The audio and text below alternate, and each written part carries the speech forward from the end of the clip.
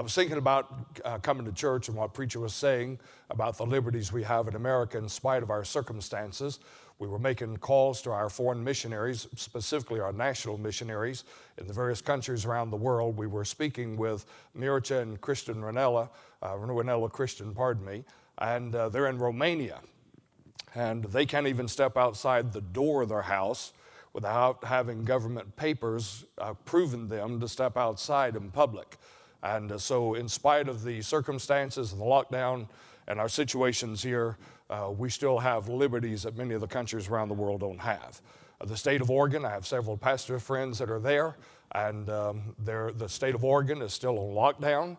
In fact, the city of Portland has closed, they're trying to close the doors of the churches through all of this. They will not let them gather in any shape, form, or fashion, and they have filed, several of the churches, not just the ones that we know, but collectively, the churches have filed a lawsuit against the government and the city, so there's a fight going on in our country in spite of the liberties that we have, and there are several restrictions that are taking place that are impacting our country.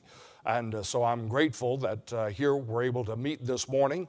And I want to say this, I rarely get into any political statements or anything unless we're preaching on America and the circumstances we're in, or some American rally or something of that nature. But I thank God we've got a governor who is sensitive to the churches and our state and allow us to meet and to gather. We do ask you to pray. Our missionaries are doing well. God has opened some unique opportunities. Maybe we'll share some of those with you at another time. But if you have your Bible this morning, let's take and go to the book of Ephesians, chapter number 2 and verse number 7. Ephesians chapter number 2 and verse number 7. I'm so grateful for the grace of God and for the opportunity to be able to be of service to our church and specifically to our pastor. And I've said this often, and I hope that you don't take it for granted as a church, but we do love our church and brag about our church all over the place. And I'm grateful and honored to be able to be here. And I believe that in the last days in which we're living, I believe the rapture is to take place at any given moment. Wouldn't it be wonderful if it happens today? When we talk about freedom, we'll have more freedom we ever dreamed or imagined. And so thank God for His blessings. But this morning, I want to go to the book of Ephesians, chapter number 2. If you have your Bible, if you'll stand in reverence to the reading of the Scripture with me, please. Ephesians, chapter number 2, and we'll read a very familiar passage of Scripture, verse number 7, if you would, please. Paul, writing to the church at Ephesus, says that in the ages to come, He might show the exceeding riches of His grace in His kindness toward us through Christ Jesus. Let's pray. Our Father, as we bow before you this morning, we sure are grateful for the opportunity to be in church to worship. Lord, I would ask you that you'll continue to help the songs and the testimonies to ring in our heart and cause us to continue to worship throughout this day. And Father, even as you used the song last week to continue to speak to Peggy throughout the week, that I can trust Jesus, thankful that we can trust you under any circumstance, in any place, in any condition of life. I would ask you now that you'll meet every need that's represented in this church this morning in these pews. Lord, you know the needs that are there. No doubt there are needs that others may not know. There are desperate needs in the heart and the mind of your people, and I pray that you'll supply them according to your good pleasure. Thank you for, in spite of our circumstances, putting a shout and a testimony in our hearts, and we may rejoice this morning. And I would ask you that you'll bless the preaching of thy word. Give us, I pray, the anointing, the touch of God upon our lives. And Lord, I would ask you that you'll bless in every service today. May it be unique and individual. As we come together and worship, may the Spirit of God give great liberty. Continue to bless the singing, the testimonies. And God, I pray that you'll continue to bless our pastor. We thank you for Pastor Gravely and Mr. Leach. I pray your continued hand of blessing upon them, supplying the needs. Lord, we thank you for your goodness to us and your kindness. And we especially thank you for your grace this morning. For we ask it in Christ's name. Amen. You may be seated. Notice, if you would please, in our text this morning in Ephesians 2 and verse number 7, that the Apostle Paul is writing to the church at Ephesus. And Ephesus is one of the last places that Paul will work out of. on his 3 missionary journeys. On his 3rd journey, he based out of Ephesus and continued his work in ministry, and he would never return again to Antioch to report to that church on his 3rd journey. He would go from Ephesus and eventually go into Jerusalem, where he would appear unto Caesar, and be found in Rome, where he would be martyred for the witness and the testimony of Jesus Christ. And the church at Ephesus is a very important church in the Scripture. And as we begin to study, Paul is writing this church and he is trying to encourage them. The Ephesians were very near and dear to the Apostle Paul's heart. In fact, it is recorded that Onesimus, that used to be unprofitable but became profitable unto the Lord after his conversion to Christ. It is recorded in early church history that as one pastor was passing through that portion of the world, that there was one reported by the name of Onesimus who was pastoring a church in the church or the Ephesus area. And it is recorded that he said, he is now profitable unto the Lord. And though there is no solid history to say that it was Onesimus, it is likely that it was he who Paul said used to be unprofitable, but now is profitable unto the Lord. And this church and this city played an important role in the Apostle Paul's ministry. After he went through afflictions and after he went through divers persecutions and things that beset him in his missionary journeys, he comes now to Ephesians chapter number 2 and verse number 7. He said that in the ages to come, and Paul begins to reflect upon eternity. And I believe part of that is because Paul is knowing that his time is drawing nigh. His time is drawing near when he will pen to a young Timothy there in the scriptures that he had fought a good fight, he had kept the faith, and he had finished his course. And Paul is reflecting into eternity in the future, and he says that in the ages to come he might show the exceeding riches of his grace and his kindness toward us through Christ Jesus. Did you catch what Paul was saying to the church at Ephesus? He said that he might show unto us, he said, the exceeding riches of his grace. Thank God for grace this morning. It is as if the Apostle Paul is saying to the Christians at Ephesus, I want to remind you we have a bright future in the ages to come. Not only now in the present, but in the ages to come. We have a hopeful future, a bright future because of the riches of the grace of God.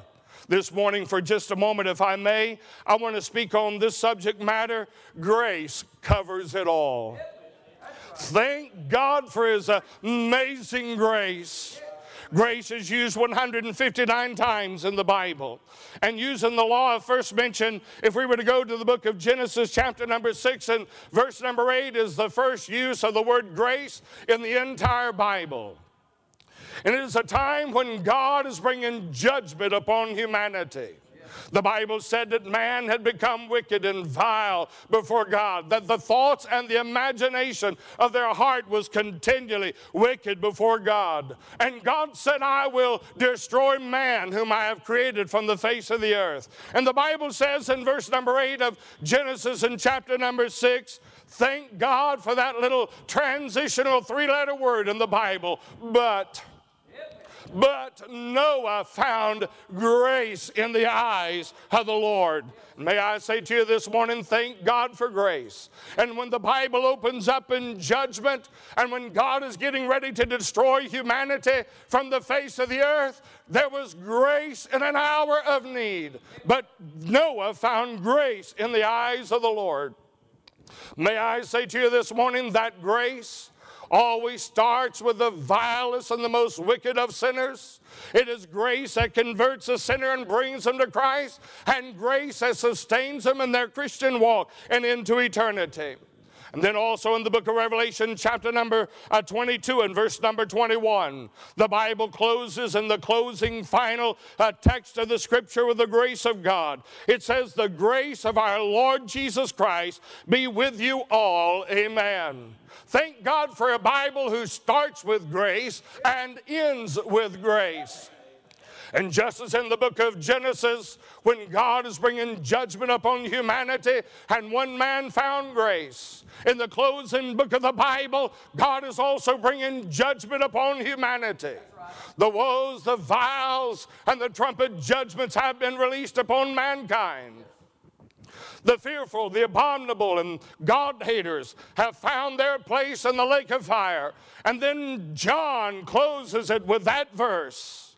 The grace of our Lord Jesus Christ be with you all. Amen. Thank God for grace. What is grace?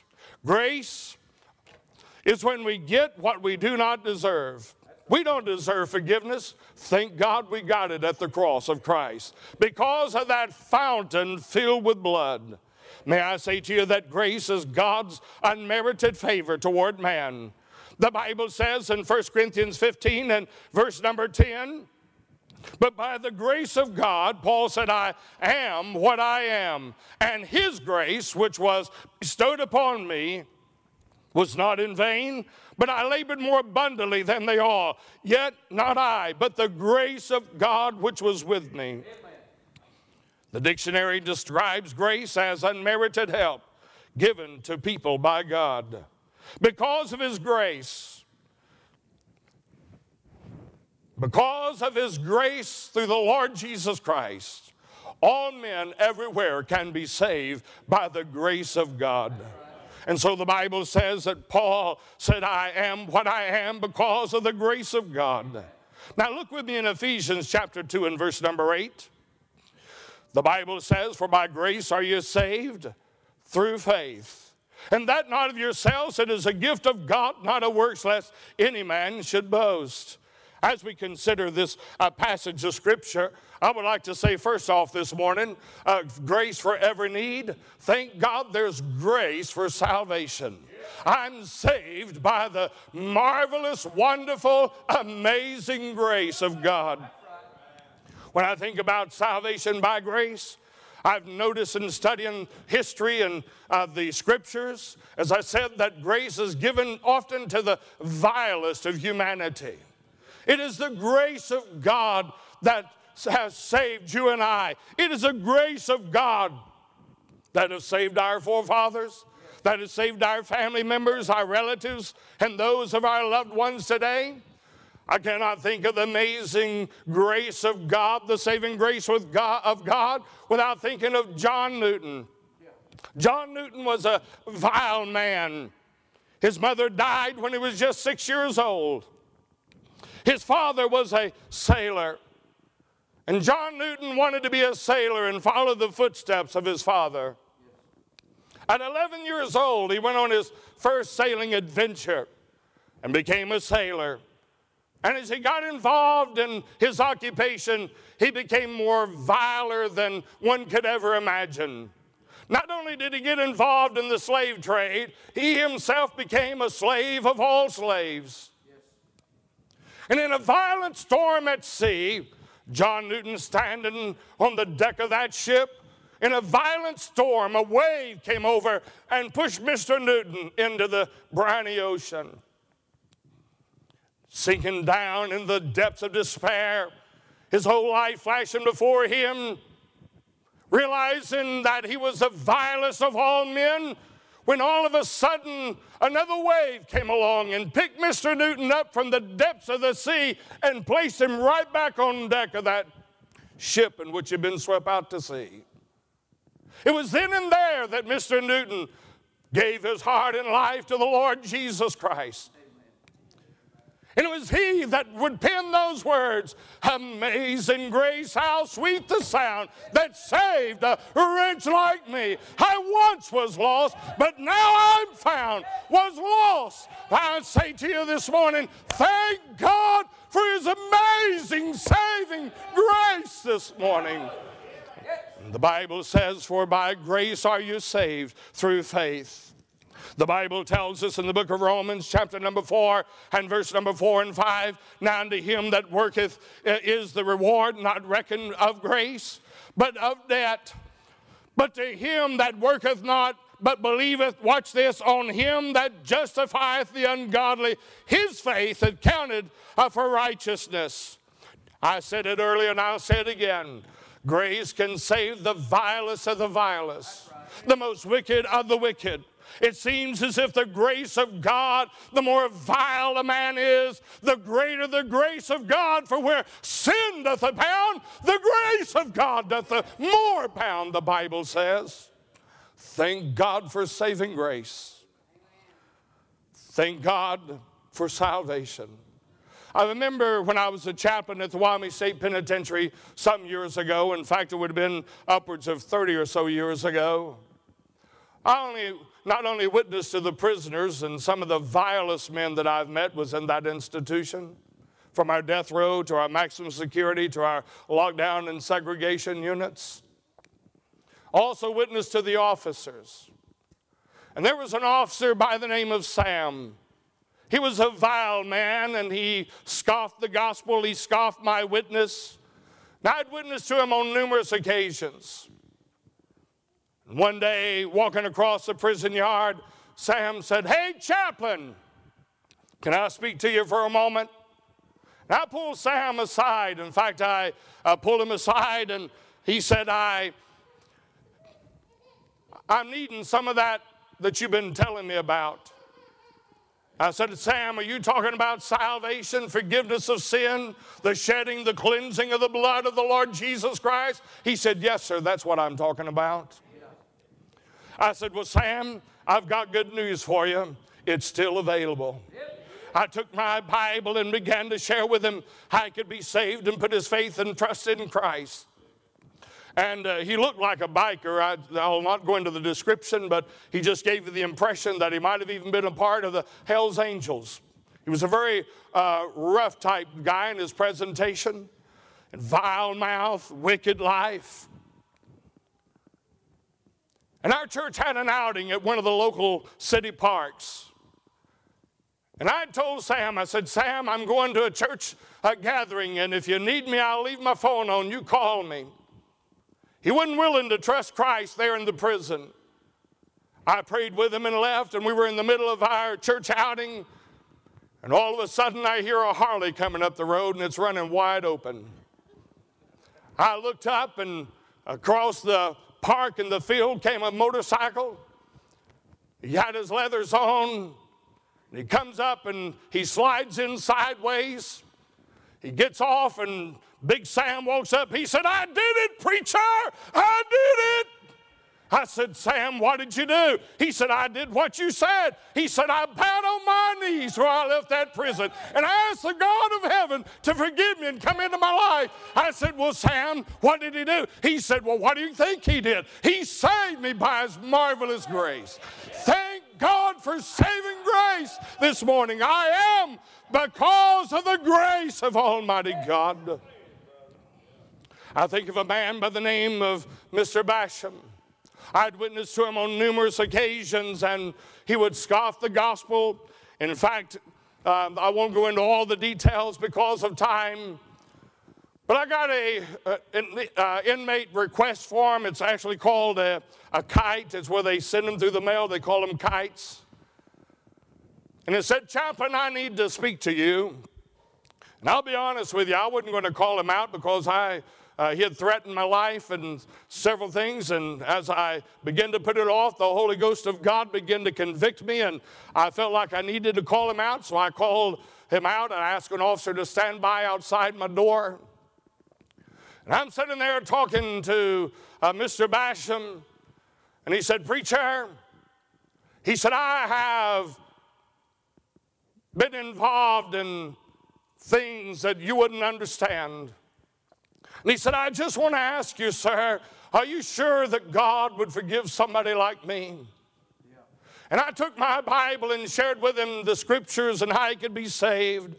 And he said, "But preacher, you don't understand what I've done." And after about 45 minutes or an hour or so was a substantial amount of time, Mr. Basham on the other side of my desk, sitting in a little metal chair, took his feet and put it up on the edge of the chair, put his hands around his legs and his knees and buried his head in his lap, and he began to pray and beg God to forgive him. When he prayed, he asked God to forgive him for things I'd never even heard of before. He asked God to forgive him for things I can't even repeat in this pulpit this morning. And after a substantial amount of prayer, he began to have what I call a shirt sleeve revival. Tears were flowing down his cheeks. His sinuses had broken loose. That's the kindest way I know to say it. That snot was slinging everywhere. And he was using one sleeve to wipe the tears and the other one to wipe the allergies for you city slickers. And it was slinging back and forth as he was praying, and I was backing up because I didn't want to get blessed by it. He raised his head. I said, Mr. Basham, did you mean business with God? He said, oh, I sure did. He said, I'm saved by the grace of God. He said, preacher, you didn't know it when I came in, but I've been involved and my family has 10 generations of the occult and witchcraft and satanic worship. He said, I just got saved not out of 10 years, but 10 generations of witchcraft. I said, Roger, I didn't mean to give his first name. I said, Roger, what made you come to Christ? Why all of a sudden did you send me a kite and ask to speak to me? And I said, I'll be honest with you, I wasn't even going to call you out to my office. You're so vile, you threatened my life. One time he got so mad at me, he sent me a drawing on an envelope of a pistol pointed at me and a revolver and the hammer cocked and a finger on the trigger. And being naive in the ministry as I was back in those days and zealous without knowledge, I wrote him back and said, Roger, you forgot to put bullets in the chamber. The next one I got had bullets in the chamber, very predominant bullets in the chamber. It had a stick figure, said Chapman, and a bullet on the way to me. I said, Roger, what made the difference? Why did you all of a sudden want to know about salvation in God? He said, well, preacher, I don't know if you'll understand or not. He said, but for the last year or so, I've tried to cast spells and incantations on you, and we've done everything we can. I've got other witches, and I've written my family, and we've done everything we can to destroy your life, and we couldn't touch you. And I thought, whatever you have is bigger and better and greater than anything I have. And I want what you have. Thank God for grace. Salvation by grace. Hallelujah. I'm telling you this morning that grace will reach down to the vilest of the vile, the lowest of the low, the most wicked of the wicked. The grace of God is extended to all humanity, for whosoever shall call upon the name of the Lord shall be saved. That's right.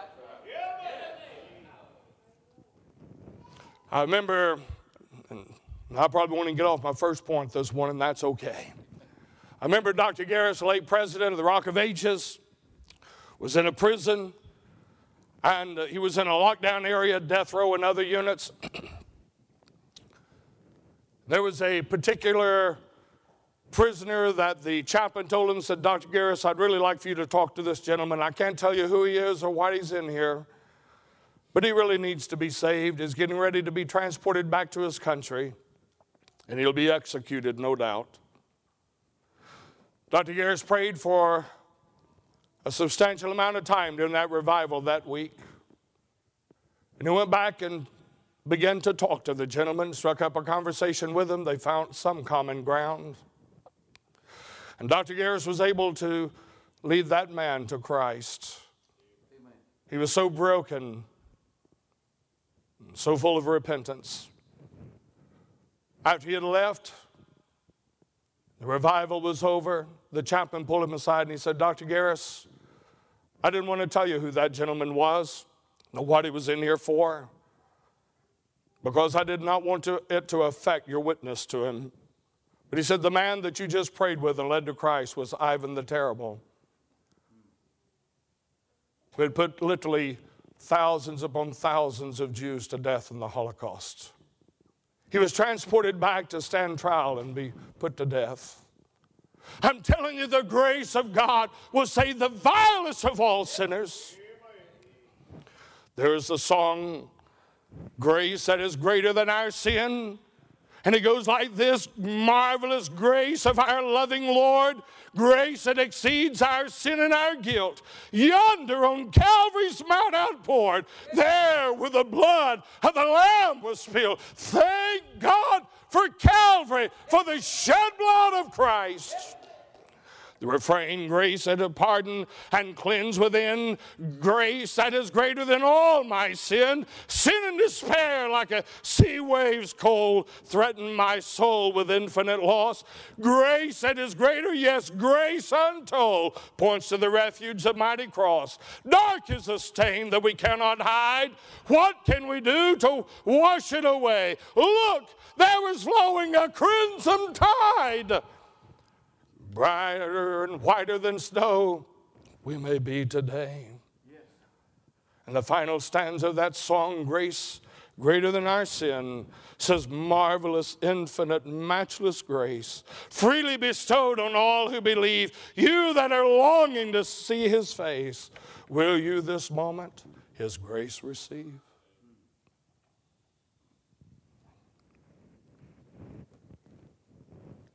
Grace that covers all of our need.